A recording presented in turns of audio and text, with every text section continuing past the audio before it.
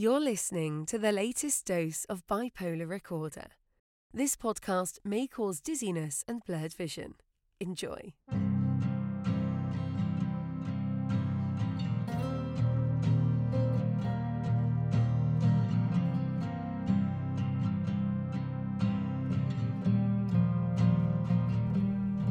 This is Hunter back with another installment of Bipolar Recorder. So glad to have you joining us today. I was able to get Alyssa back on the podcast, and we had a really interesting conversation that covered all sorts of different topics. You know, we talk about everything from electroconvulsive therapy to drug addiction to all sorts of other stuff, and it was a really great conversation. We had a pretty lengthy section of the episode where we talked about the 12-step program, and even though Alyssa these days does use marijuana and alcohol in moderation, the 12-step program was still something that was very important to her in her life, so she spends a lot of time talking about that. There were a couple of sections that I had to edit just because after we recorded, we decided that they were a little bit too personal, so she asked that I remove them from the show, which, as always, I'm happy to do anytime an interviewee has something like that. I respect their wishes. So without any further delay, let's go ahead and get started.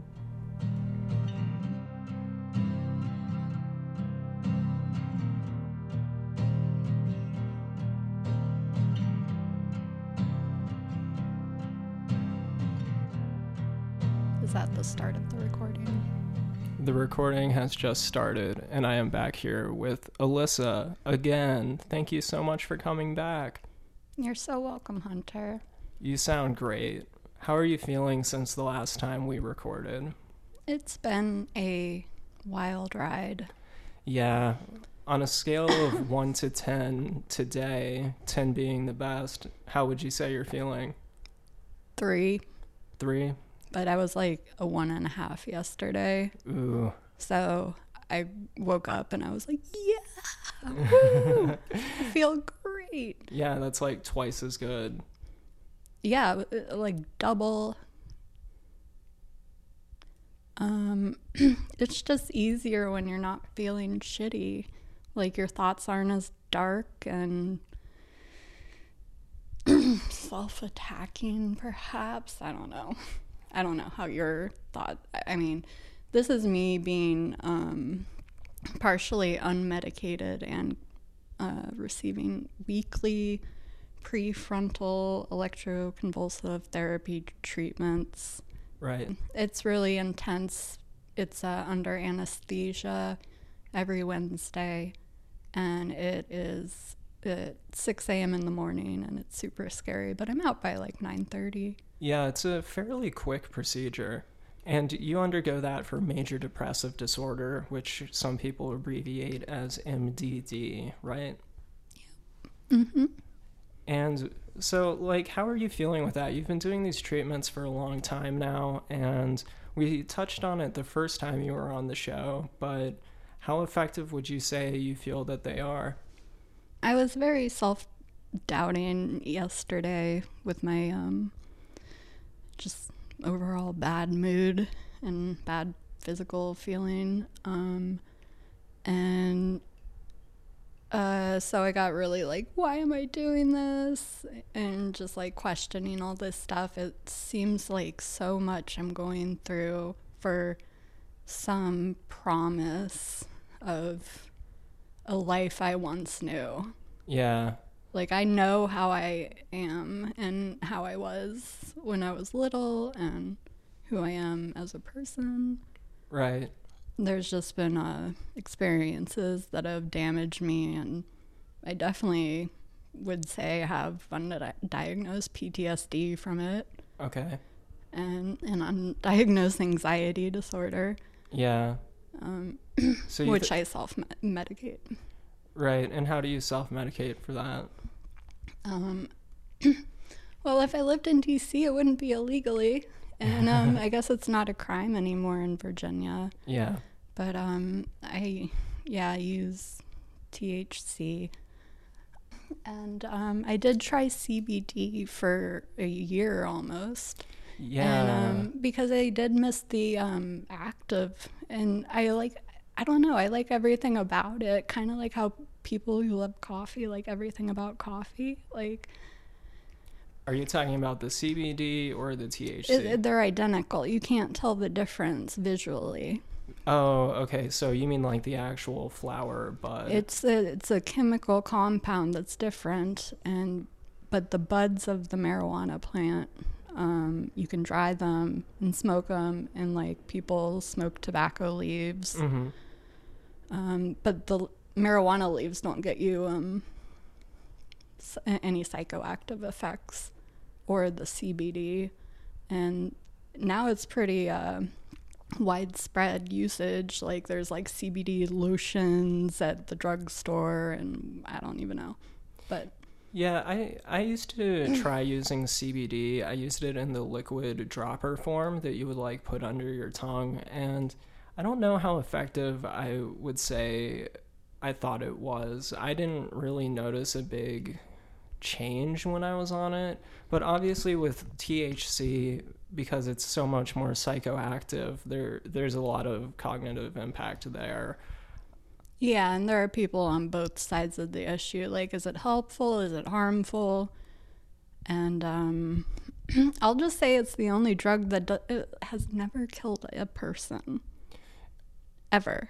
THC? Yeah. Like on its own, you mean? Not from its chemical effects. You Right. cannot overdose on it. Yeah, I bet you It's probably could. No, it's the no. only drug where it cannot kill you. Even, let's say, You're just stoned out of your gourd. what if You there just was took like 5 bong, or like what do people used to do in the they'd fill a 5-gallon bucket with water, like a gravity bong. a gravity bong Take 5 gravity bongs.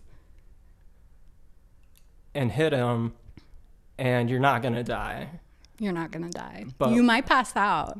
right? What if like a 1-ton bale of hemp fell on you and crushed you? You could die that way. Or you could die while driving a car while stoned. No, but I know what you're saying. I'm just saying marijuana is I'm not saying like 100%. the phytochemical effects of it there is no LD50 of marijuana. Yeah. THC. Can you tell the audience what LD50 stands for? Stands for the lethal dose to kill a 50-gram person, or like, Okay. I think, which is about 100 pounds. I don't know. Okay, please explain it better. I actually don't know how to explain it, but Well, yeah, it means the lethal dose needed to kill a person. okay.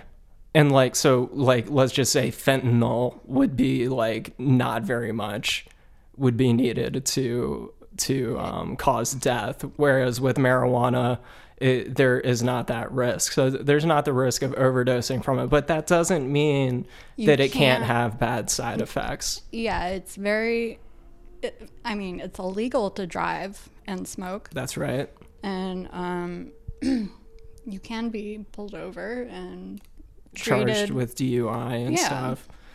As you should be. I mean, driving under the influence is bad no matter Some what. people say it makes them more cautious drivers. So do alcoholics. Yeah, no, and there is a lot of like old wives' tales around pot, I think, that need dispelling.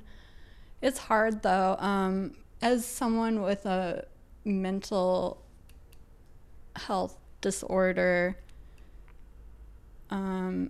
diagnosis, you could go to both camps of psychiatrists, and one would say absolutely nothing, and other would say within moderation or something, or like go live your life. Yeah, I've had psychiatrists tell me both things over the years. It seems like there's not a common consensus on it, probably because there's just not a lot of research at this moment. There's so much research. But I mean specifically for... There's so much. If you want to sign, I can talk to the audience about, you can go to the NIH. National Institutes of Health. Yeah, they have...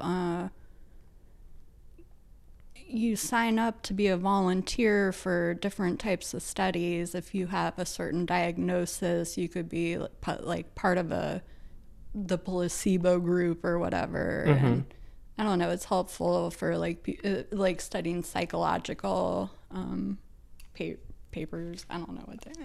Yeah, I was just mentioning that because I had a psychiatrist once who was like, there's not enough research done on bipolar disorder and marijuana. It's so hard. Like, tell us unspecifically about what happened to you and why I'm here. It's hard to... It's kind of like herding cats, getting bipolar people together. Okay. So, oh, you mean like for the purposes of a study? Because it's Yeah. difficult to find the participants for the research. and to get them to keep going for the whole length of the study. Yeah, because of the mood changes and motivation changes and As stuff. soon as it gets boring and there's no more incentive. I've been having trouble getting guests to follow through on recording this podcast with me because it is kind of like herding cats sometimes, because we'll schedule things like a week in advance and people will be feeling great and they're like, yeah, I'm ready to go. I want to do the show. And then at the last minute, they'll be like, hey, dude, like I just got hit with the worst wave of depression and, you know, I'm not going to be able to record, which I completely understand. As someone who only deals with waves of depression, I got hit with one this morning too before we started this. Yeah. And, you know, it does stop me in some parts of my life, some aspects of my life. Like, I'll let it stop me. And other parts, I've just learned to have to ride the wave. Yeah. And show up anyways. And no one can even tell I'm in a bad mood. Yeah. To begin with, because no one can read your mind. Sure. And you were talking on the first episode that you did for Bipolar Recorder. You were talking about how it takes a lot of energy to put on that happy face. And that's very taxing for you. And I can relate to what you're saying. I often have to do the same thing, like when I'm at work or with a group of friends or whatever, and I don't want to bring people down. You know, you got to try. Well, it depends on what the rewards of the social situation are. Like, no one wants to be the outcast. Right. Yeah. So how much energy you devote to each particular relationship kind of sometimes matters, like how you feel about that, like hierarchy or whatever. Coworkers versus friends versus people you knew from school versus... Yeah, like the level of effort that you think it's worth for each situation. To catch up. I know that you... it's hard for those diagnosed with bipolar to maintain long-term relationships. Mm-hmm. And without the drama that typically follows those diagnosed with bipolar, unfortunately. Yeah. But I've witnessed the host of this podcast, Hunter, keep in touch with his friendships from college and interesting people he connected with over the years and still appreciates, and I support that effort, and I want to emulate it myself in how I mean, my friends are asking if I'm dead. Yeah, you're literally. Yeah, they're and I still nothing. Because you were saying to me before we started recording that you're just not in a place right now where you feel ready to reach back out to people, right? As you were just saying, it can be so taxing to put on that public persona versus private persona. Mm-hmm. And Yeah, I mean, they want to know, like, where the fuck have you been? Sorry, Yeah. I mean, I can't. No, yeah, swear. you can swear. This is Yeah. a very swearing-friendly show. But it's like, there are times when I doubt my own worth and the value I provide to other people via their relationship with me, and just doubt any, positive aspect I could possibly have on anyone around me. Has that been harder during COVID? Has it made it even more difficult? It's made it easier Really? to be isolate. Yeah, because it's like you have an excuse to kind of just withdraw from things. I'm being socially responsible and it's so easy for me to, just me and my cat get along fine. We both sleep 23 and a half hours a day. No, I wish. But, like, Well, you do sleep a lot, though, which is a symptom of depression. it is. And I noticed with this last ECT treatment, I had like the first night of insomnia I've had in years. Really? Yeah. Do you think it's just because your brain was too stimulated, or do you think it was a side It was just I kept tossing and turning all night. Like I couldn't get comfortable. I was hot, then I was cold, then I was sweaty, then I had a dream and I woke up and then I still felt like I didn't sleep. And it was just all night like that, like 5:30, 6:30. Yeah. So one of those mornings, like you're like, ugh, it's 2:30. I've definitely had chronic insomnia during periods of depression and during periods of mania. It sucks. Never have it. Yeah, so it was unusual for you. Out of this world. So I don't know how strange. people, kudos to those with chronic insomnia. Oh man, it's the worst. It drains you so much, and it makes your other symptoms so much worse too. Let's talk about how long each of us have stayed up consistently, I think which is as dangerous as driving drunk. Oh yeah, Let me tell definitely. Driving while extremely fatigued, that's extremely dangerous. To answer your question, when I say chronic insomnia, I don't mean that I sleep for 0 hours a night. I mean that I sleep for like less than 3 hours, and it's a restless sleep that, like you were describing, but like for how tossing long? and turning. For the longest time, I would say probably about 5 or 6 consecutive days while manic, maybe longer than that. And that's when that can cause psychosis too. Oh yeah, that's why I'm asking about it. Yeah. How about you? Mine was, I think I passed out at 6.5 days. Oh my gosh. Yeah. I was trying to make it to a week and I couldn't. Were you intentionally trying to stay up? It was just this astrological constellation of events with schoolwork and projects due final week, and I just in parties and Yeah.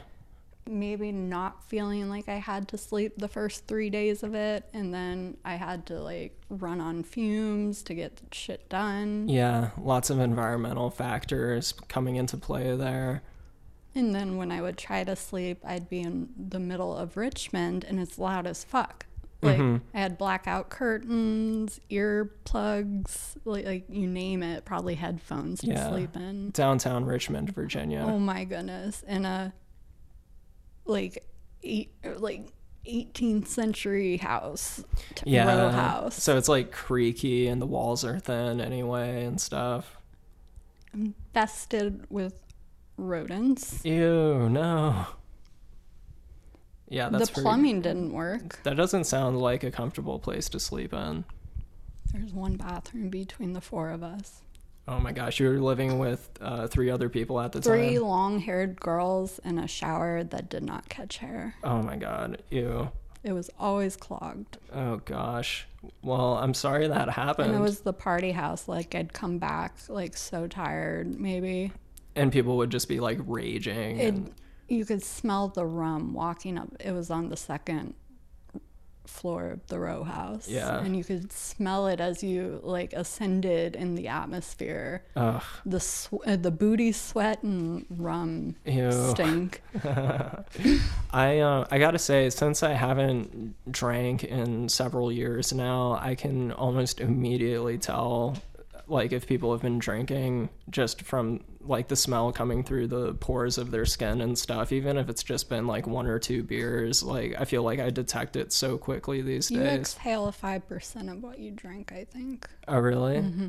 I would believe that. And you would probably smell the metabolites of it quicker than even maybe the liquor on the breath.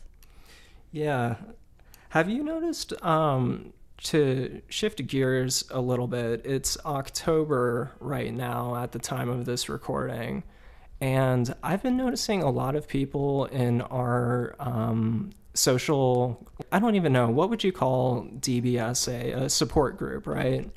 For bipolar and depressed people. Are you seeing the changing of the seasons impact the mood of those around us? Yeah, that's definitely exactly what I'm getting at. I've noticed a lot of people seem more depressed and irritable. Almost worse than winter.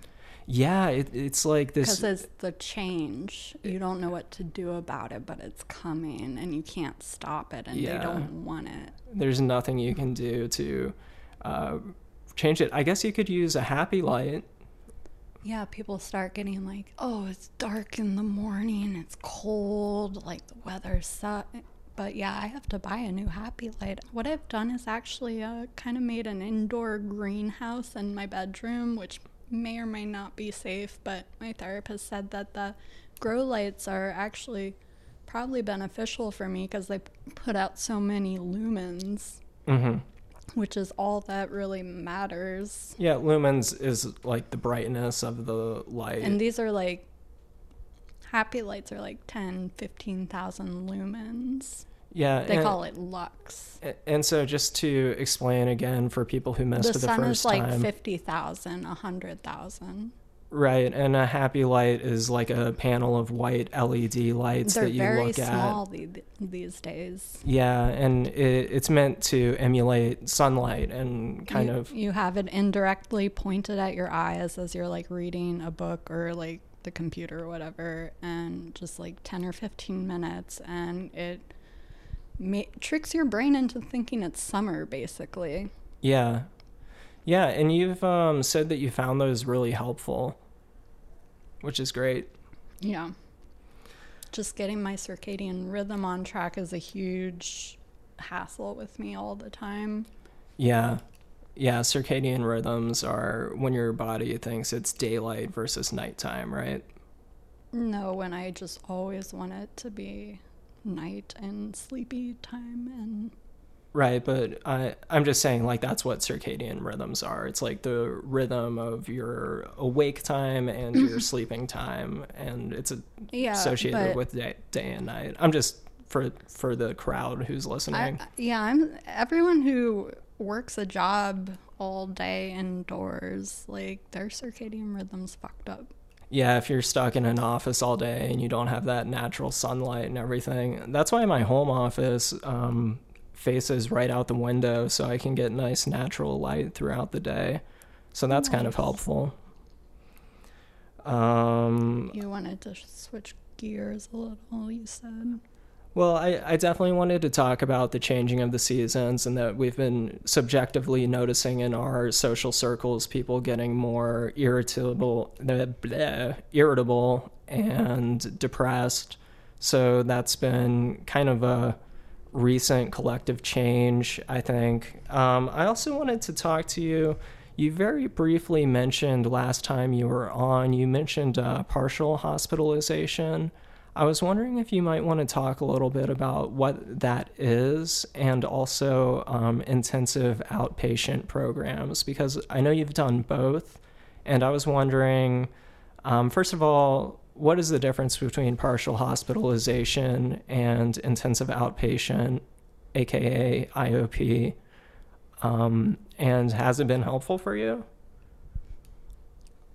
Can you tell me the different designations for psychologists, counselors that you would find in a typical HMO or healthcare or like, or just even private, what is their license they hold? There's the LCSWs, the licensed clinical social workers, and then there's the PY, like, psych grads, I guess. I'm Googling it right now, and let's see. This is just the type of people you would run into if you are interested in, maybe you might need an intensive outpatient program, which is IOP. And that is 9 hours of a really intensive guided therapy in a group per week, 3 hours, 3 times a week in the mornings, 9 to 12. It's supposed to kickstart your circadian rhythm and get you back into the workforce, basically. Because most people who wind up in those are not waking up at 9 a.m. They are waking up at 11, 11:30, 2:30, you know. Marching to the beat of their own drum. 4:30, you know. Yeah. We know some people like... So yeah, we do. And I just pulled it up. So let me read from this website. Partial Hospitalization Program, PHP. It says it allows patients to spend the night at home and spend the day receiving treatment at a safe, nurturing facility. Patients often dedicate a good portion of the week to receiving personalized, evidence-based care. And then for IOP, it says that... Can you stop for a second? I asked you to figure out what licensed therapists hold. Oh, you mean I'm sorry. I missed that question while I was pulling up this information on Google. I'll explain that better. There's different types of licenses the therapists hold. One example would be an LCSW, which is Licensed Clinical Social Worker, I believe. That's like one of the lower level certifications. They're equal. They're actually not. That's how little I know. So maybe okay. You should explain it, because I only really see LCSWs. Yeah, so licensed clinical social workers go through a master's program, and then you've got like psychologists who can also be therapists, and they go through PhD or PsyD programs, which is a much higher level of education. I've only ever seen a PsyD, and I thought it was undergraduate. No. It's a doctorate of psychology. It's a doctorate. Yeah. Is there an undergraduate of psychology therapy? No. So like is there undergrad psychology, and is there any license or like certificate you could hold? Not that I'm aware of. I have a bachelor's degree in psychology, but I'm not a therapist or counselor, and I don't believe that there's undergraduate programs that result in a certification to treat patients. So, as far as I'm aware. Through the Depression and Bipolar Support Alliance. DBSA. Yes, it's dbsalliance.org. You can, there is a way to become a peer support counselor or a peer specialist. That's a lot different. I know, it's a lot different, but yeah. I'm just saying, what kind of like things could you hold in auxiliary that would help you if you wanted to be like some type of like person, like public advocate, maybe, I don't know. Well, or someone who you can't see clients per se, but you can be a peer support specialist. Right, but there's a really key difference there between being a peer. I'm just trying to answer your question. So being like a peer support specialist isn't the same as being a licensed counselor. I know that. I know. I'm just explaining for the audience. So there's different levels. Being a peer support counselor is definitely something that people can do. There's like a certain number of hours that you have to do, I think, supervised peer support activities, and then eventually you can get a license to work sometimes for like local governments or nonprofit organizations or volunteer organizations. But that's a lot different than holding like an licensed clinical social worker degree or certification, or of course a PhD, PsyD, or MD. Okay, so let's just approach this from my angle. Okay. So I have a job that has no, let's say, paid sick leave. Mm-hmm. I have no health care. I do have Social Security. Interesting, which I pay like $8 I don't know. No, they take way more. 1 year I didn't pay it, and it was like $3,000 at tax time. Oh, really? Yeah. You had to pay the IRS for that? Yeah. Oh, no. Because I was a 1099 employee. A contractor. Yeah. Yeah. Which I feel like people with mental illness know all about.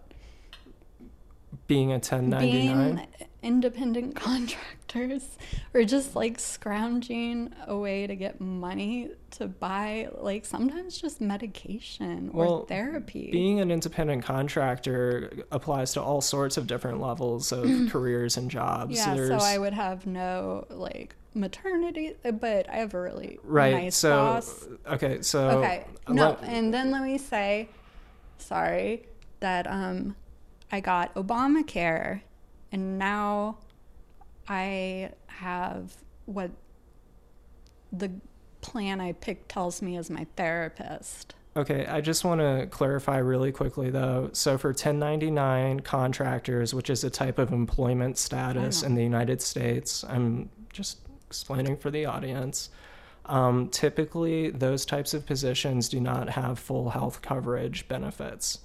So that's what Alyssa's talking about. And then Obamacare, healthcare.gov, they now offer dental. Really? So you can get health insurance and dental insurance. I was on Obamacare when I was unemployed due to COVID for a while, and I was actually surprised. I got pretty good benefits through it.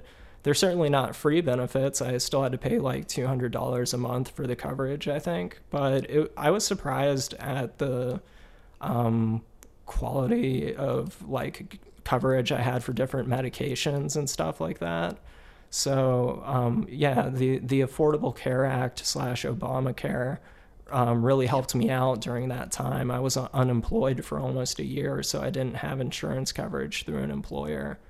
So that was really important. And if people don't have health insurance, that's something they should look into.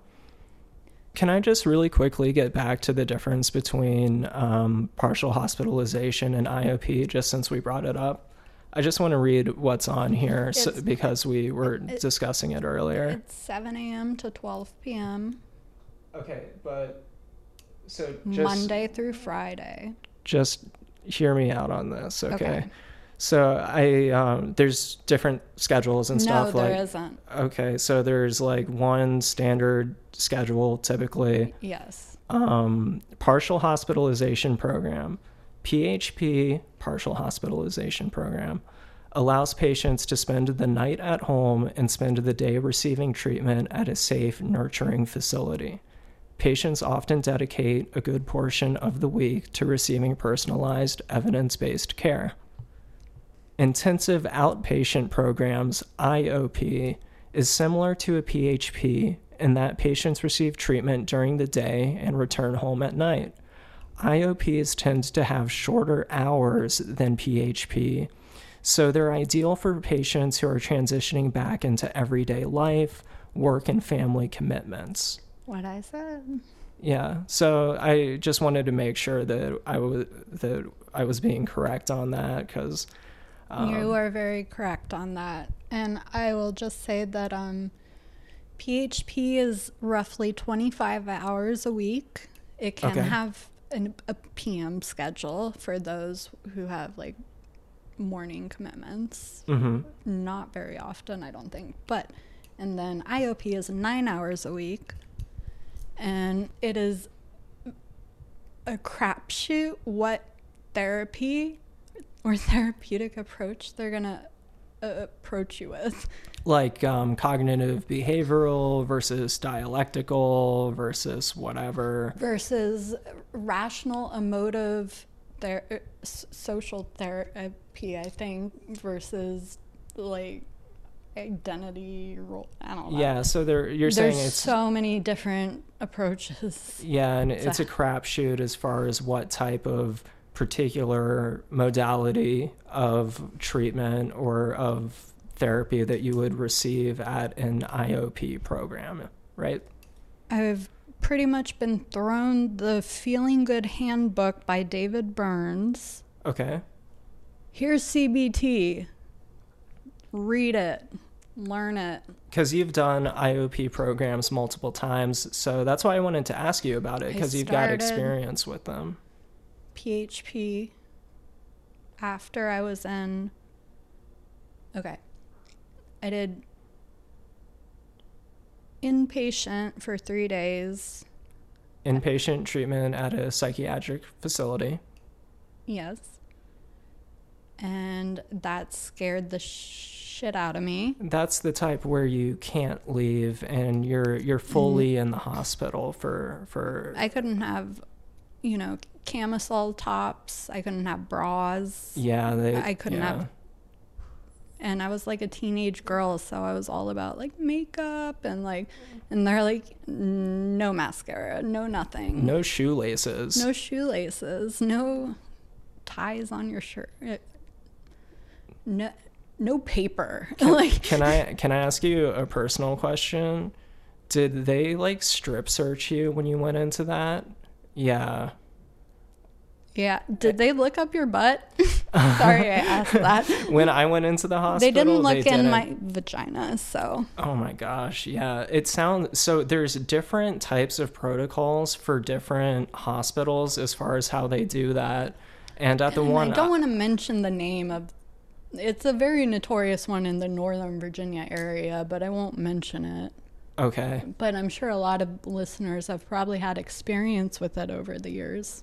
Yeah, so there's some where they like strip search you, and then like for me, I think they let me just change into a hospital gown, and I had to give them my quote unquote street clothes, as they call it at those types of facilities. Yeah, I packed a bag and they like wouldn't let me take anything. Yeah, it sounds like being like strip searched to go into a hospital. It must be be more so the traumatic. bars on the window as I would look out at the traffic of like Annandale Road or whatever, some Northern Virginia piece of shit area. Mm-hmm. And it's just so ugly outside and dreary and just so depressed, but I'm like, I want out of here so fucking bad. Yeah. It feels like being in jail. Yeah. And I did it to myself. Yeah, you were on a voluntary commitment, right? You had chosen to go there. About 6 months after that, I totaled a all-terrain vehicle and shattered every window in it. Mm-hmm. It rolled a lot, maybe. They don't know. Okay. But they found an empty bottle of alcohol just like nicely placed in the trunk. Okay. Because I would just keep empty bottles of liquor with me because I drank all the time. Yeah. As a teenager, I was a bad kid. Mm-hmm. And it's I don't know if COVID has brought you closer to your family or friends or whatever, but what does the rolling the vehicle, how does that connect to the hospitalization experience that you had?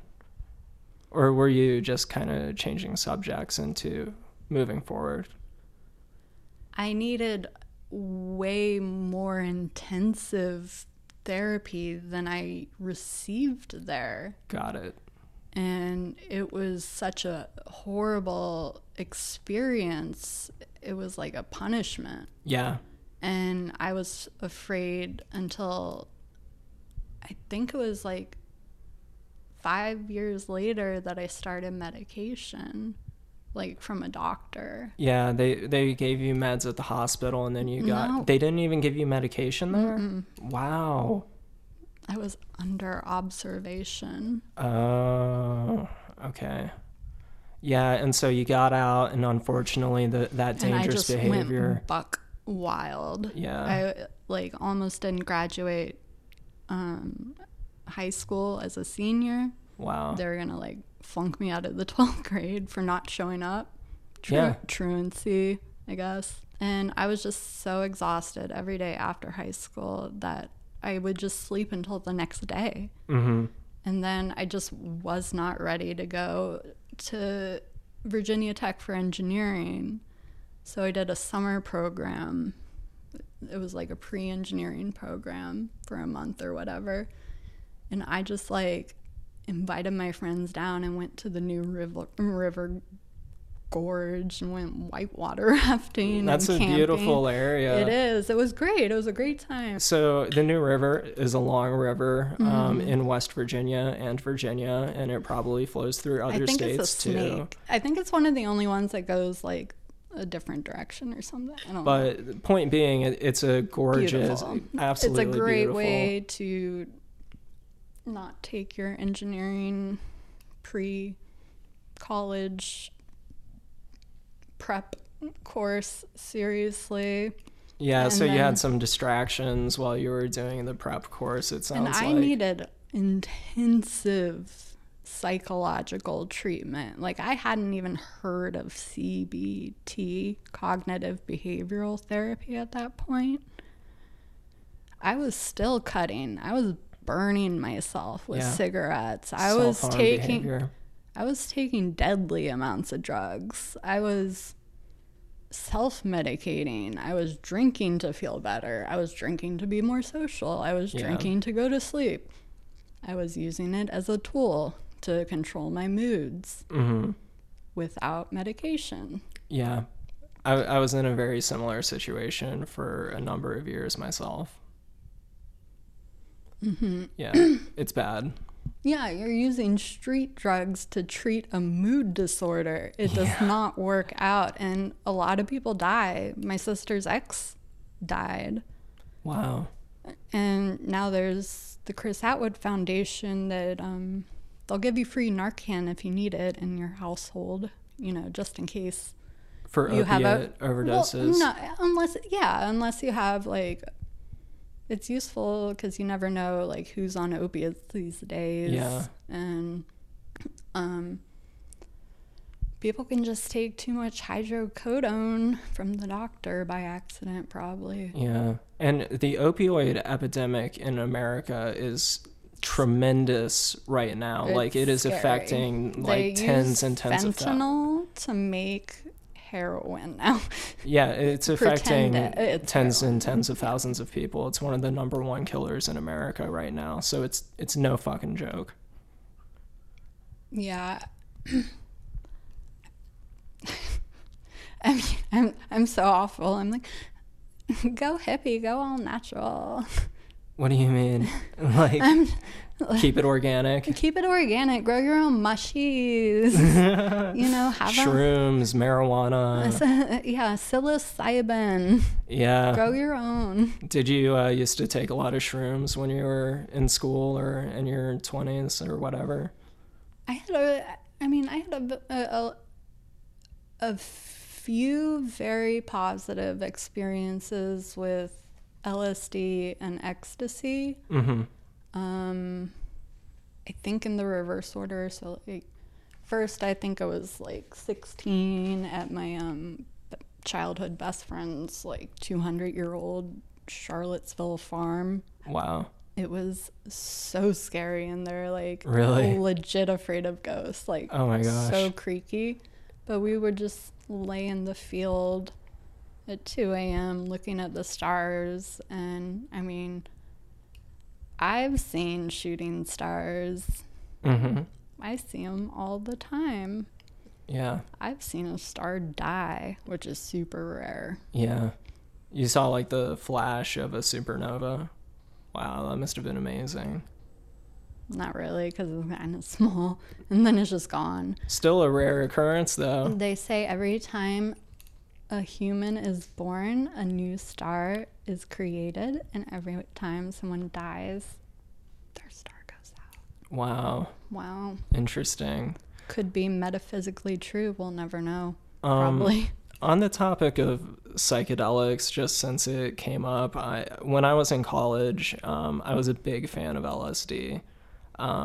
Had some very, very cool experiences on it, very spiritual experiences. And I thought that it was help treating my depression at the time, but, you know, it's like, I think when you're on drugs like that, like when you're actively tripping, it feels so spiritual and crazy. And you do take some of those lessons back into your day-to-day life. But at the same time, it's not really moving you forward in a sense. But I guess it can be very therapeutic. But I don't think, like, what I'm saying is I wouldn't... Do you think it was overall beneficial? I think that their experience... Or negative? I think it was beneficial overall, but I think that I did too much of it. I would trip, like, at some points almost every weekend, and I think that was too much. So you're just taking every little neurotransmitter emitter that you own in your brain and being like, squeeze like a lemon and just flood your so blood much brain. Serotonin and dopamine. Gosh. Just cough it up, guys. Yeah, I did. Until you don't have any more, right? And you hit depression, and you're using it to fight depression. I've heard about and that then with it's a MDMA. vicious circle For sure. Yeah, I mean, I also did shrooms. I did DMT. I did Molly / MDMA a few times. I wasn't the biggest fan of MDMA. Like, I didn't hate it, but it wasn't like one of those things that I kept coming back to a lot. Well, and you weren't with me. You would have had fun with me. I bet. But I was using too much of that stuff in those days, and you're just lucky it wasn't laced with fentanyl. Yeah. Because no one had Narcan back then. Yeah. You would have died. Yeah, and I mean, there was also a lot of what my friends and I used to call Chinese acid, which is like 25I and 2CB and stuff like that, which is basically fake acid that makes you trip, but like It's called a designer drug. It's part of these designer drugs that they manufacture over in who the fuck knows where, China, and it's so toxic for you and so bad for your brain. There's no way it was good for my brain. And it's a dirty trip. It's gritty. It's not even fun. Very uncomfortable. It tastes like battery acid. And then you throw up battery acid, probably. Yeah, it's so gross. But with LSD, it's a completely different story. Very clear-headed, very lucid, at least at the doses I was using it at. Very, very interesting mental and visuals, like crazy beautiful visuals and really interesting thoughts and feelings and things. I think that I could have gotten the same amount of learning experience from acid with just maybe doing it like 5 times over the course of a few years, rather than doing it like 30 times over the course of like, you know, like maybe 2 or 3 years. Legalize and legislate drugs. Yeah. And require them like vaccinations. Psychoactive vaccinations. Require people to trip. Yeah, no, it brings people closer, I swear to goodness. It definitely made me realize like the power of love. All equal, man. And like everything is interconnected. No yeah. Everyone's my brother and sister.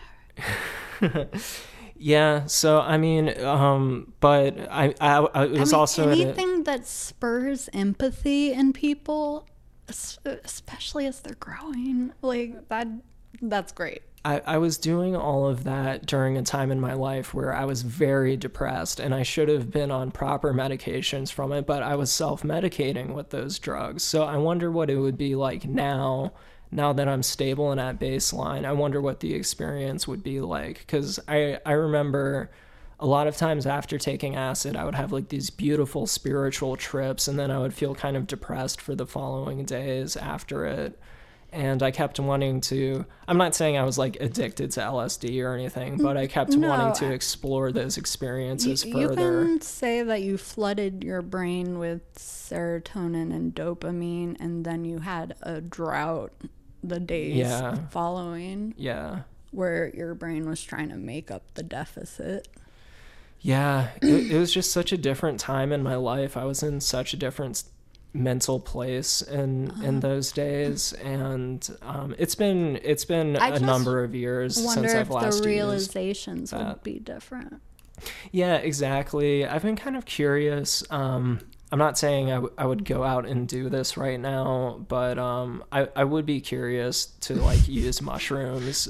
It's so funny. You're the bipolar one, but I'm the like ADD AF one. You're saying like, oh yeah, I won't like actually do it. And I'm like, let's hop in the car and go to DC. I promise you we will find some LSD. Yeah. It's decriminalized, right? And legal there. I think psilocybin is now decriminalized in Washington, D.C. Not good enough. I want lysergic acid. Lysergic. I want lysergic acid, please. Well, I prefer LSD to psilocybin. I've never had DMT, and it's like DMT is too crazy. I don't know that. Yeah, no, I'm not saying that I like don't want you. You choose your life. Have you had it? Yes. What do you mean too crazy? I mean that on a DMT trip, there's like. Well, I expect everything to go to shit. Like, well, let me just answer your to answer your question. The thing with the DMT is like, whereas with LSD and psilocybin and stuff, it comes in waves. It's a more controllable experience in some senses. It's more clear-headed. And then you have DMT, which is, I believe, the most powerful psychedelic drug currently known. And it is like you are transported to a different fucking dimension. There are the craziest visuals you'll ever see, like spiraling all around you. It feels. I've seen them all though. DMT is just next level. Mm-hmm. It's you've never tried I've DMT. I've had the dreams. How would you know? I know. My dreams are very realistic. I'm sure they are. DMT might be a different type of dream for you, though. I'm a visual artist. Maybe you would have a super, super, super hard DMT and my experience. Imagination are everything. Okay. Yeah, I feel as though it would. Like, I always hear, like, from drug counselors, people who are. Can we, is it okay to tell the audience that you've been through like intensive drug rehab programs and stuff in your life now? Is that okay to share that? It was dual diagnosis.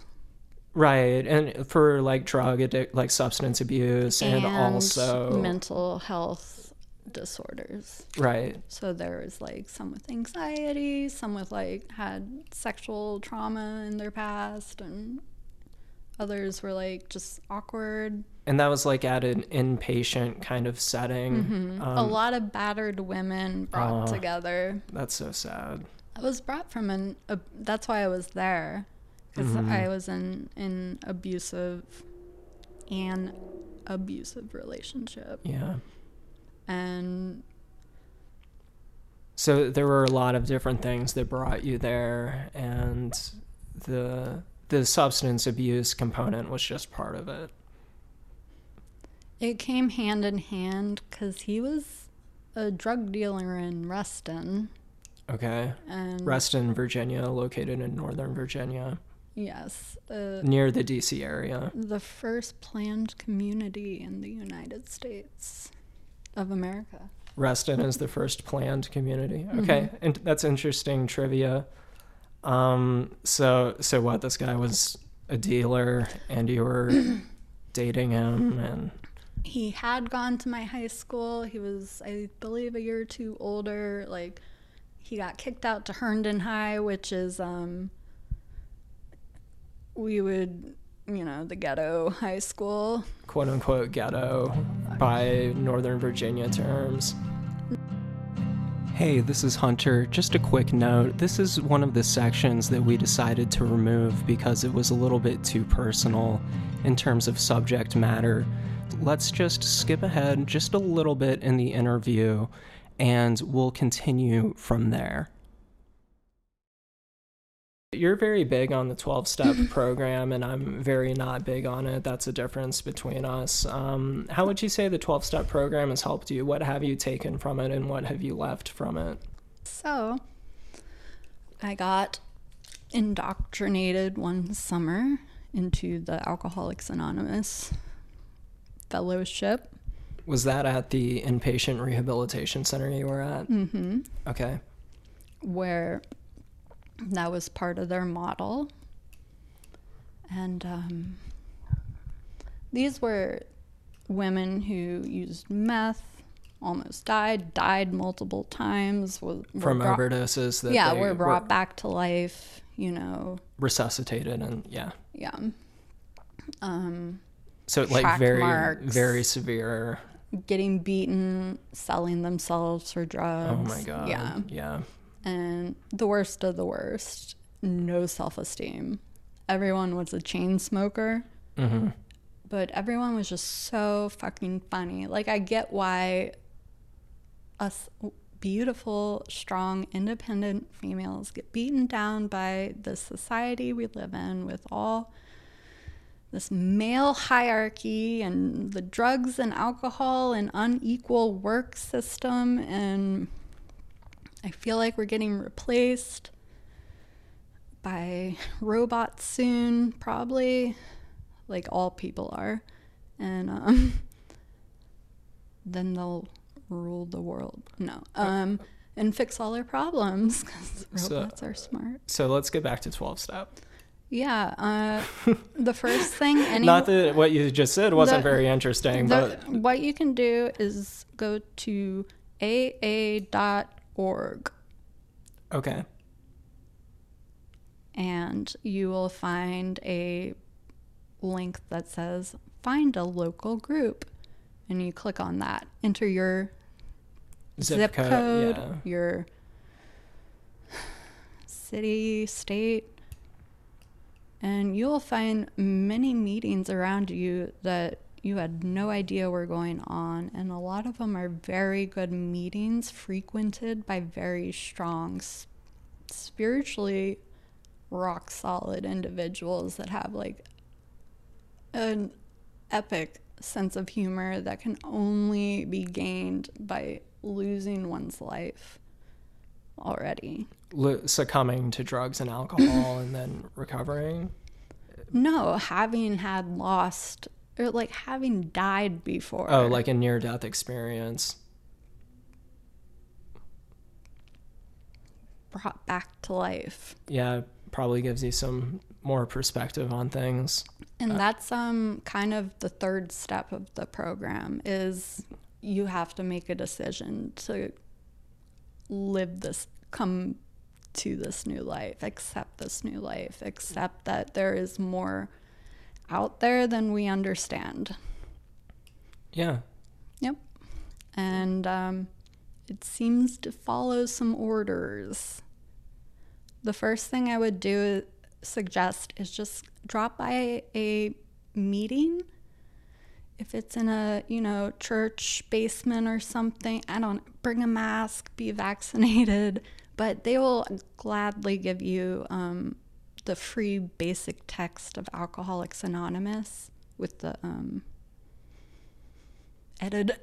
The big book. The big book, the author's note and the epilogue, and it is the Bible for alcoholics. The AA Bible, meaning Sorry about the that. big book. We just took a quick Google search on it, written by a guy named Bill W., I believe. I believe it's Bill Watson, Okay. and I believe he was a traveling salesman, I think, and just the worst of the worst. Like a really hardcore alcoholic. Gonna die alcoholic. Yeah. Yeah. And this was back in like the 1930s, right? 30s Roughly. into 40s, yeah. Okay. And he had, as a lot of people do, a spiritual awakening where, you know, some people say, God spoke to me, or just like I had a revelation. Yeah. Or as we were talking about, like that acid trip really made me think of things differently. But he had a spiritual experience that where he just accepts God's will for him and humanity and asks for courage to carry that will out or something. Okay. Just They're kind of like... hold on, wait. Okay. I mean, you know this stuff way better than I do, so... Okay, step 1, admitted we were powerless over our addiction and that our lives had become unmanageable. You have to Right. truly believe that. 2, we made a searching... You don't... It's okay. You don't have to No. repeat it word for word. We admitted we were wrong and... Please help me. So 3. one of the effects of I know. ECT is short-term memory loss, and it can, even though Alyssa knows This this is stuff... programmed into my soul, Right. psyche. 4, made a searching and fearless moral inventory of ourselves. 5, admitted to ourselves another human being and our higher power, the exact nature of our wrongs. Would you please say the 12 steps? Yeah, let me read through it right now. So here... They're very important. Yeah, I just pulled it up on Google. Like I said, Alyssa's a lot more familiar with the 12-step program than I am, but here are the 12 steps, and this is the abridged version. But 1 is we admitted we were powerless over alcohol, that our lives had become unmanageable. Hey, wait, and that can be interjected to With any drug. Any addiction. Any type of addiction. Okay. 2, came to believe that a power greater than ourselves could restore us to sanity. 3, made a That's decision. so funny. I forgot that part. Okay, go on. 3 is made a decision to turn our will and our lives over to the care of God as we understood him. 5, admitted to God, to ourselves, and to another human being the exact nature of our wrongs. 6, we're entirely ready to have God remove all these defects of character. 7, humbly asked him to remove our shortcomings. 8, made a list of all persons we had harmed and became willing to make amends to them all. 9, made direct amends to such people wherever possible, except when to do so would injure them or others.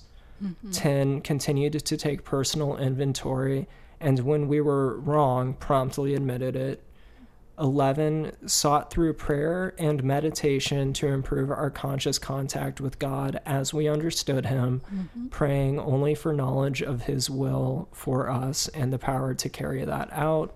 And the final step, 12, is having had a spiritual awakening as the result of these steps, we tried to carry this message to be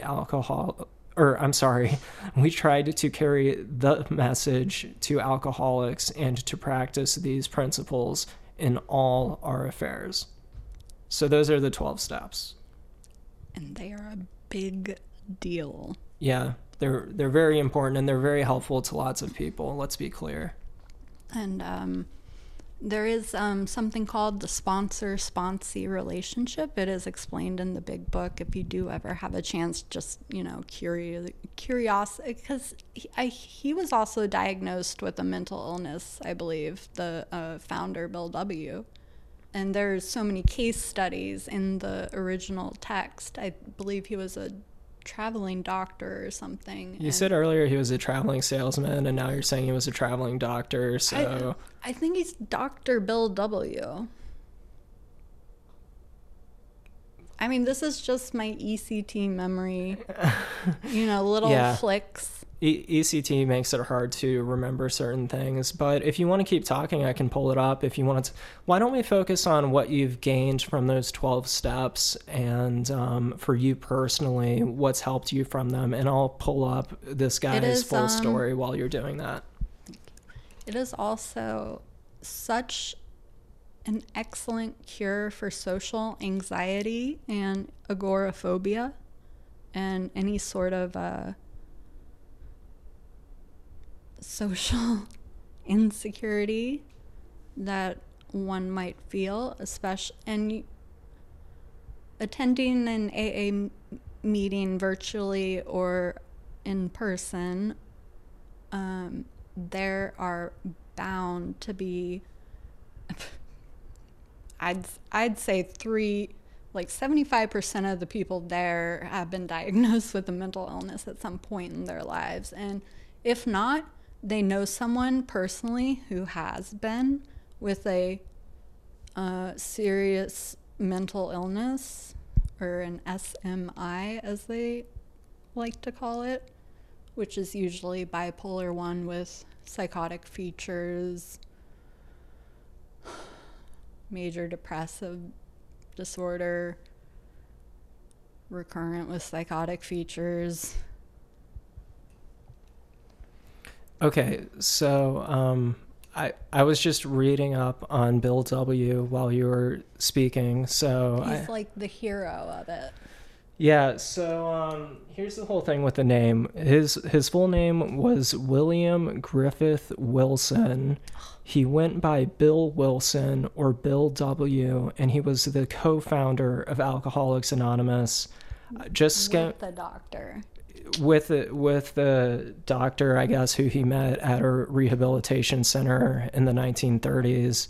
And I guess those guys co-founded it or something. Yeah, they're like, why can't either of us figure this out? I just skimmed the Wikipedia page, so this is not a very thorough What was breakdown. The doctor's name again? William Duncan Silkworth.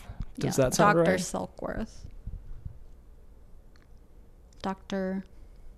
Biller William Silkworth. Okay. So, yeah, so this is like old school kind of philosophy that has carried over for now well over 80 years. It's a long-standing tradition. It's often referred to as one of the most common treatments for addiction. I'd say almost 100 years. Yeah, I guess you're right. Yeah, 1930s, and now it's the 2020s. So, yeah. And I think these ideas were in the works before the book was made. Yeah. Yeah, so it's an interesting system. It helps a whole lot of people. They were treated back then with ECT. Yeah. They talk all about it in the book. Really? They go very in depth to the psychiatric processes that faced a lot of these people getting sent away, being committed. Was there anything you were saying while I was looking that up that you would like me to respond to, or anything else that you'd like to share? Because I was just reading through the Wikipedia page as you were explaining your experiences with AA. AA, it is founded on a system based on anonymity and respect and equal. Everyone has an equal say. Like, sure, there is a meeting leader, but like everyone has a position. Like, people do chores. Service work is very important in AA. Yeah, volunteering. Yeah, and so, and it it can sometimes be like herding cats, certain meetings, but others are they just naturally flow. And for you, the 12-step program kind of extends beyond just drug addiction, because I was forced to get a sponsor. You still go through the steps. You and still I still drink. Yeah. Like, I feel as though I completed but you step don't, 12. Right, but you don't drink excessively, just to be clear. Like, you normally drink in moderation around you. So for you, what was your drug of choice? Was it alcohol or was it something else? It was vodka. Now I can't even drink vodka or smell it. So your drug of choice was alcohol? And I mean, I was introduced to THC when I was 13. I was introduced to alcohol when I was 12. I was introduced to Adderall when I was 17 and MDMA when I was 16. So how do you integrate the 12 steps with the fact that you still use alcohol? What, I just I frown at myself in the mirror as no. Well, so let's put it this way. It's still something that you're actively working on and that you're using the 12 steps to... I'll say that there are a lot of people who drop out of the program because they have been diagnosed with a mental health disorder. I hate calling it a disorder. Disease, ailment. A mental health situation. And they get driven out because there's this no pharmaceutical approach, no medicine approach. Sometimes a lot of old timers, like, you got to go cold turkey. Old timers are kind of like the colloquial term for AA guys who have been in the program for like decades, right? Mm-hmm. Okay.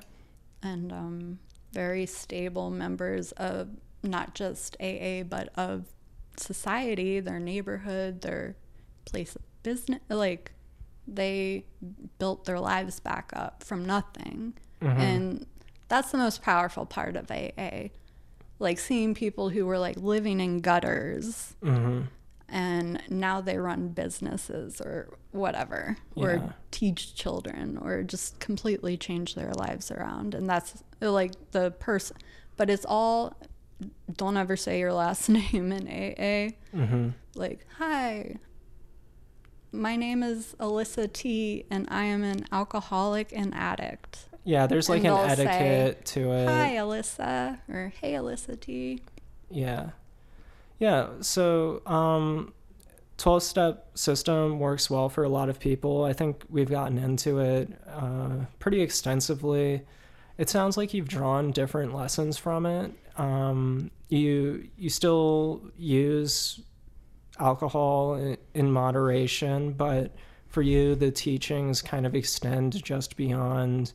I'm not using alcohol to make myself act better anymore. You're not self-medicating with it. You're not abusing it. So I'm using it to relax now instead of to make me more social or make me funnier or like some weird thing like that. So for you, it's been more of like harm reduction rather than total abstinence.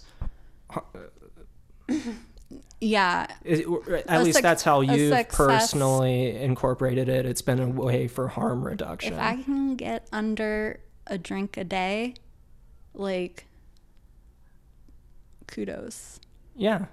And that's great. And I try to reward myself for the days that I don't drink and be proud of that. But I would like to, I do miss being a part of the program. And especially, I had a sponsee. Oh, and really? I was teaching her. So you were totally sober at that time? Yes. Okay. And then I started CBD. Okay. And then I got kicked out of Oxford for it. Oxford House, which is a sober living community in Northern Virginia, right? Mm-hmm. All of Virginia. Okay. So it's statewide, mm-hmm. and it's nationwide too. Oh, nationwide! Wow. And so that was a sober living house that you were in for a period of time for women. And you used CBD, which is the non-psychoactive form of marijuana. It comes from hemp. My thought process was, this 55-year-old woman chain smokes 17 cigarettes on the front porch. Yeah. You know, why can't I smoke one joint of CBD? Right. Yeah, like one cigarette, one rolled equivalent. And they kicked you out for that? Did they like drug test you or something, or just someone? My esteem was so low. I just felt so bad that I lied to them and tried to hide it. Okay. And even though it wasn't technically a rule that I could get kicked out on, I willingly left. Okay. And that's just a history of me making bad decisions for myself, which comes with mood shifts. Shifting moods, shifting self-esteem, that cycle of depression. Overwhelming moods. Right. And emotions. Right. Okay. This has been a really, really deep conversation that's gone a lot of different ways.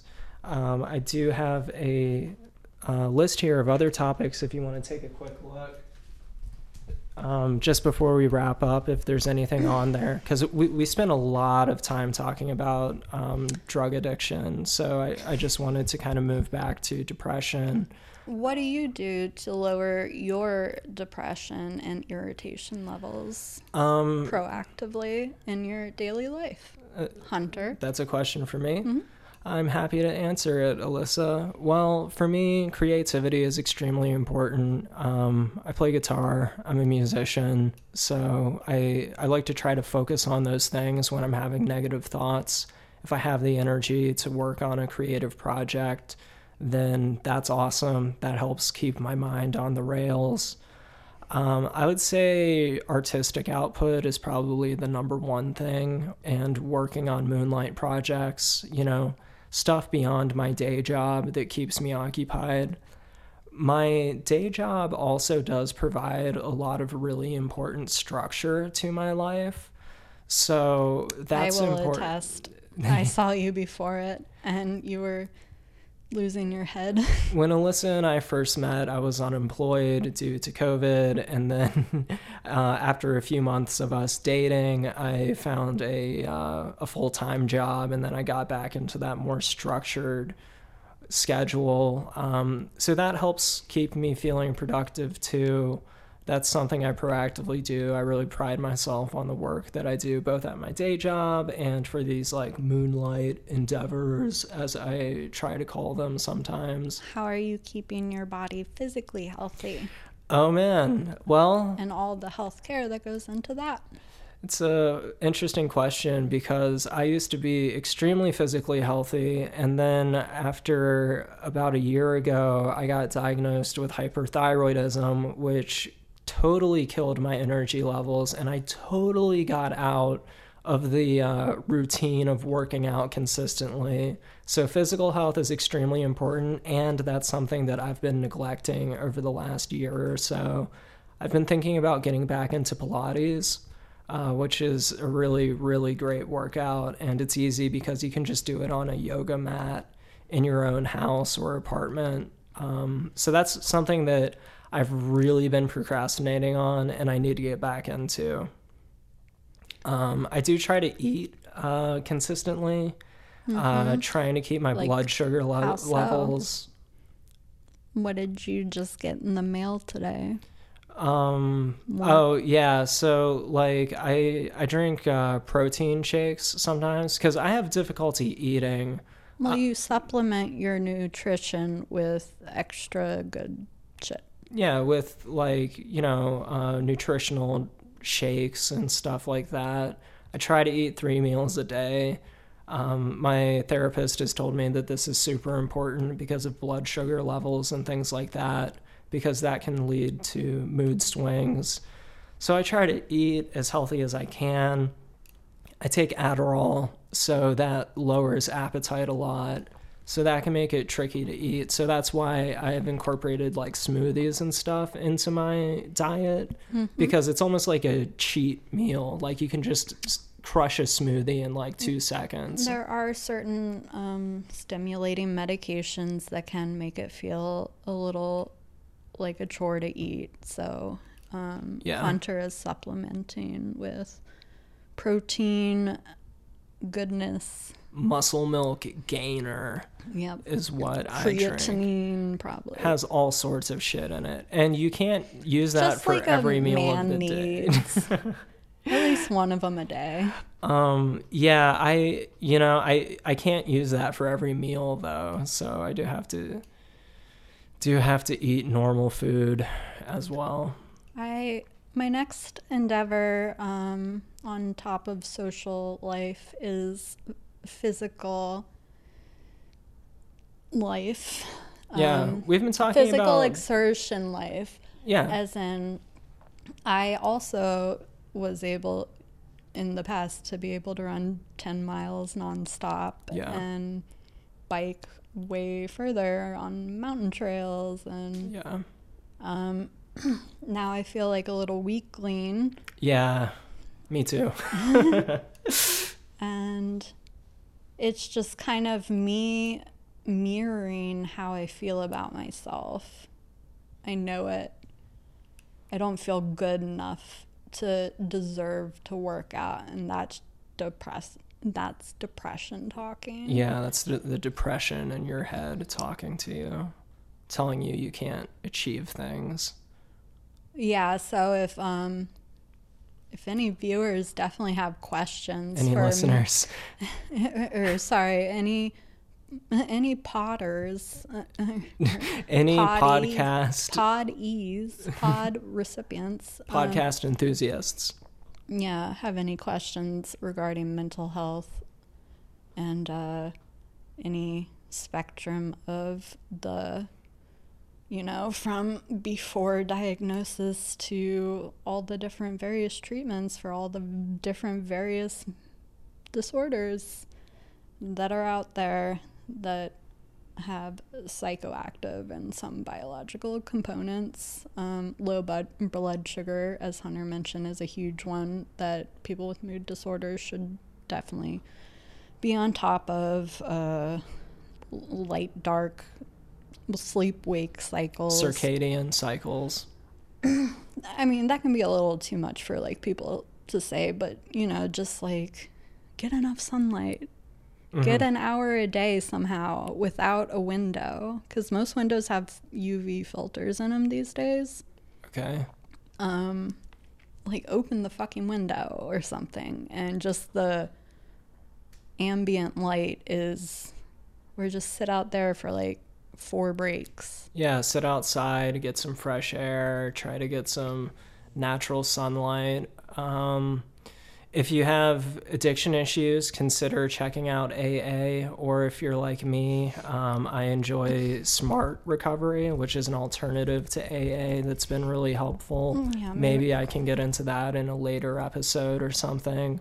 What other tools have we talked about? I wanted to talk about all the different types of foundations and programs and alliances and fellowships that someone navigating this world of mental health confusion in either themselves or their friends or family probably have a lot of questions about all the different various types of treatments. And as far as support groups or therapeutic approaches, we tried to address the voluntary therapeutic approaches today through healthcare, most healthcare systems. I've never been to a private intensive outpatient or partial hospitalization. It's always been HMO funded, or like, I don't even know what that means. Health, medical. I was about to ask you what HMO funded means,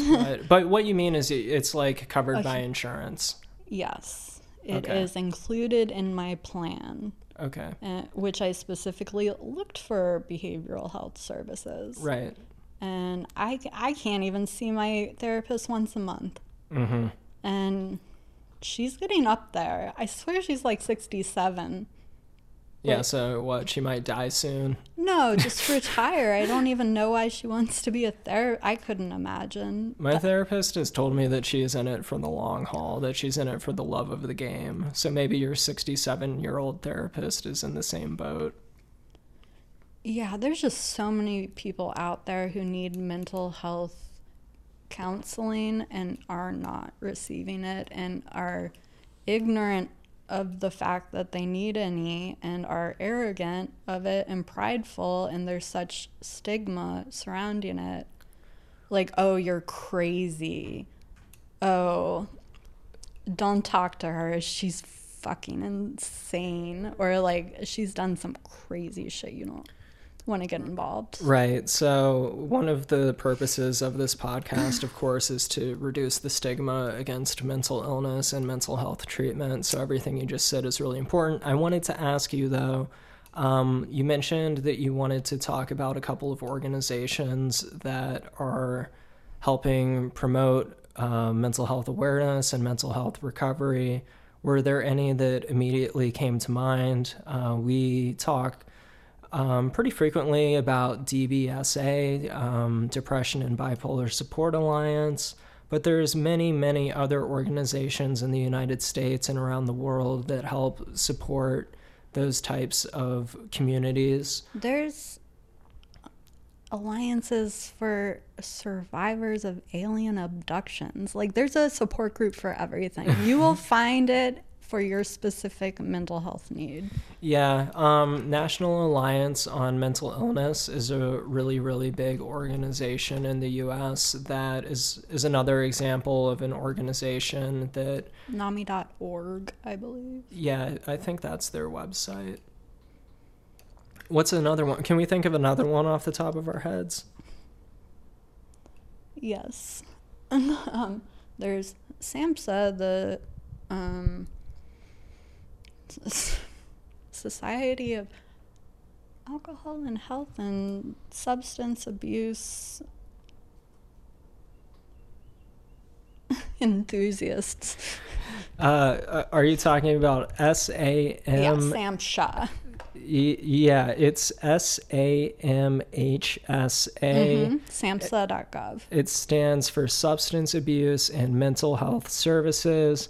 And just like Alyssa said, she's the website is... No way. Don't tell me it's down. Oh, okay. Sorry. No. I'm saying that the URL that you said is right. It's SAMHSA.gov. So if you feel like you might need that resource, that's out there too. We've just named a couple of them. There's countless organizations out there seeking to treat people with mental health. I would also encourage people to check out what's the thing where you meetup.com. Meetup.com. Yeah, check out meetups around you. They have like book clubs or just like silver diner enthusiasts meet once every month. Like if there's a local restaurant that people like to meet That's at. what my past counselor would always recommend. Yeah, just to socialize and get out there and meet new people and just get out there because I don't know about anyone else, but I'm afraid of catching coronavirus again, and I am now agoraphobic. And I get it now. Agoraphobia is the fear of going outside because of fear of open places. Fear of open places. I looked that up since the last time we spoke because I remember that I couldn't remember the exact definition off the top of my head, but apparently that's what agoraphobia means. Agora? Like, what base root word is that? Agoraphobe Noun, a person with an extreme or irrational fear of entering open or crowded places. There we go. That's the definition. What's the root word? I don't know what the root word Agora.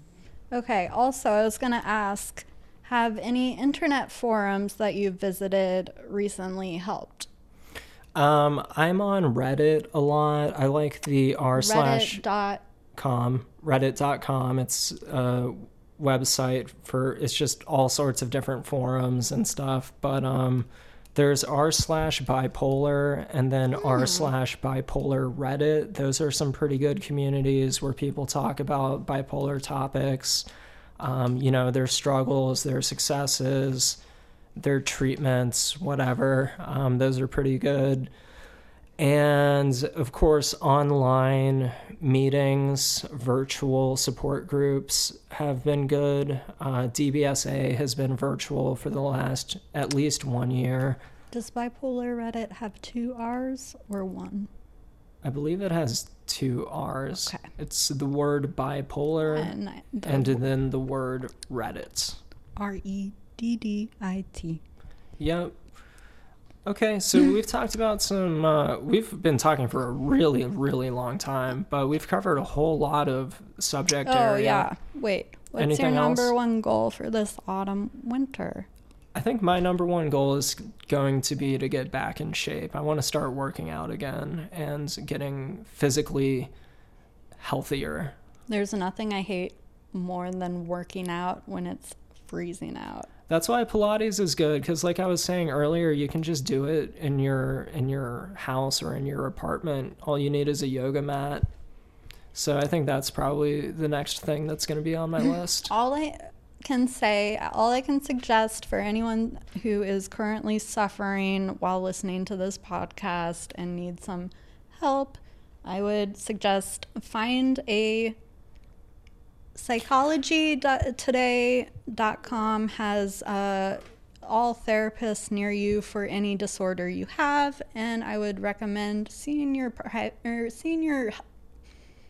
medical doctor, who can then refer you to a counselor or therapist, and they're pretty much treated equal in the healthcare space these days. So just as far as patients go, and wait, I'm recommending that people should probably see a counselor at least once a month, therapist once a month. I mean, either or. Right, but so you're talking about psychologytoday.com, which is an online resource where you can quickly find... If you don't have health insurance or anything. Or if you do have health insurance, you can search by insurance providers. You can search by the types of credentials. Nice. It's a really, really good resource if you're trying to find a therapist or a psychiatrist. I found my favorite ever one. Me too. I've found almost all of my doctors and therapists over the last few years have been from Psychology Today. And so that's a really, really good resource. So thank you for mentioning that. And then she left me with no reason. Not all therapists are going to be good therapists. It's worth saying. She was so good. It was so traumatic. Did she drop you or retire or what? I think she had some serious medical health issues. That's unfortunate. Maybe something like a hysterectomy or something. Oh my God. You never know, and you always have to be on the ready to get a new therapist if you feel you need a therapist. Follow their advice. Don't be argumentative with them. Take everything with a grain of salt, sure. I've had bad therapists before. There's bad therapists out there. You just gotta find the right one who works for you and who can help you meet your goals. It's so fucking hopeless for those who have no hope. Yeah, having a bad therapist is not a good situation to be in. And then being able to afford a psychiatrist or the medication. Okay, if you have a shitty therapist, consider finding a new one on Psychology Today or elsewhere. Who can probably recommend you to a psychiatrist. Yeah, that's a really good point too. Thank you for that. And that is everything I think I Yeah, socialization is super hard during COVID, but I think I got my social outlet done for this week. Thanks, Hunter. And I'm audience. so glad I was able to be your social outlet this week. I have so much to give. It's such a pleasure having you, and So much thank you for insight, coming back. wisdom, and I've been told I'm an enigma. An enigma? Yeah, Why are you an enigma? you'll never know. That's why I'm an enigma. You're so hard to solve. A puzzle. Okay, well, thank you guys so much for listening today. I really appreciate it. My name is Hunter Keegan. I was joined by Alyssa Taylor for the second time. So, Alyssa, thank you so much for coming back on. Loved having you.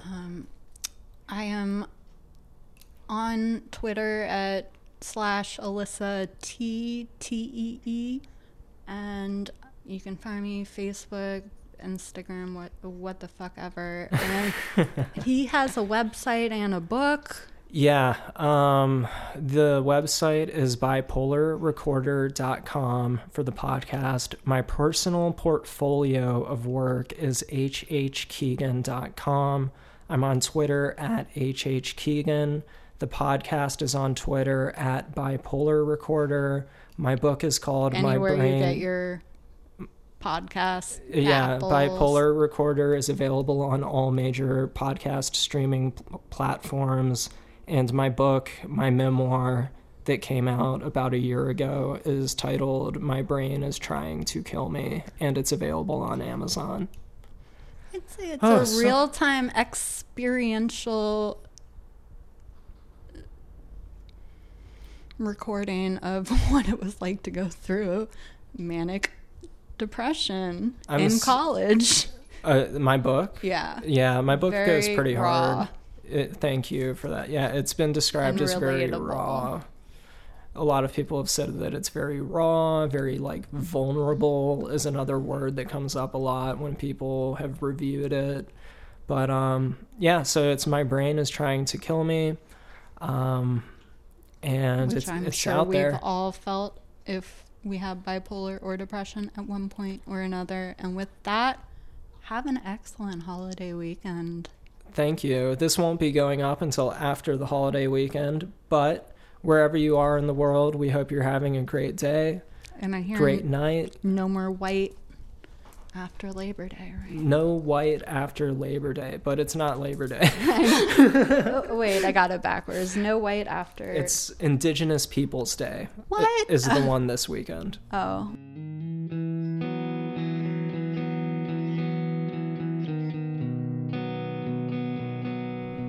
Thank you so much for joining us for this conversation today. This is definitely the longest episode we've recorded so far, and I hope it's the first of many more to come. My name is Hunter Keegan. This was Bipolar Recorder. As we were saying at the end of the episode, you can find Bipolar Recorder on Twitter at Bipolar Recorder, and you can find me on Twitter at HHKeegan. You can also check out bipolarrecorder.com or my personal site, hhkeegan.com. Thank you so much for listening.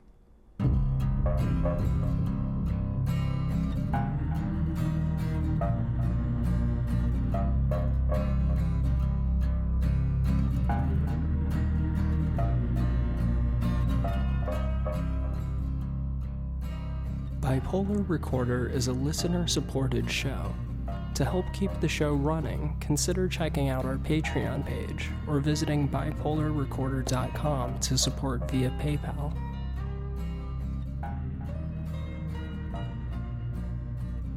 Unless otherwise stated, the hosts and guests on Bipolar Recorder are not licensed mental health professionals. Bipolar Recorder is not a substitute for therapy or professional medical intervention. If you are having a mental health crisis, please contact your local emergency services.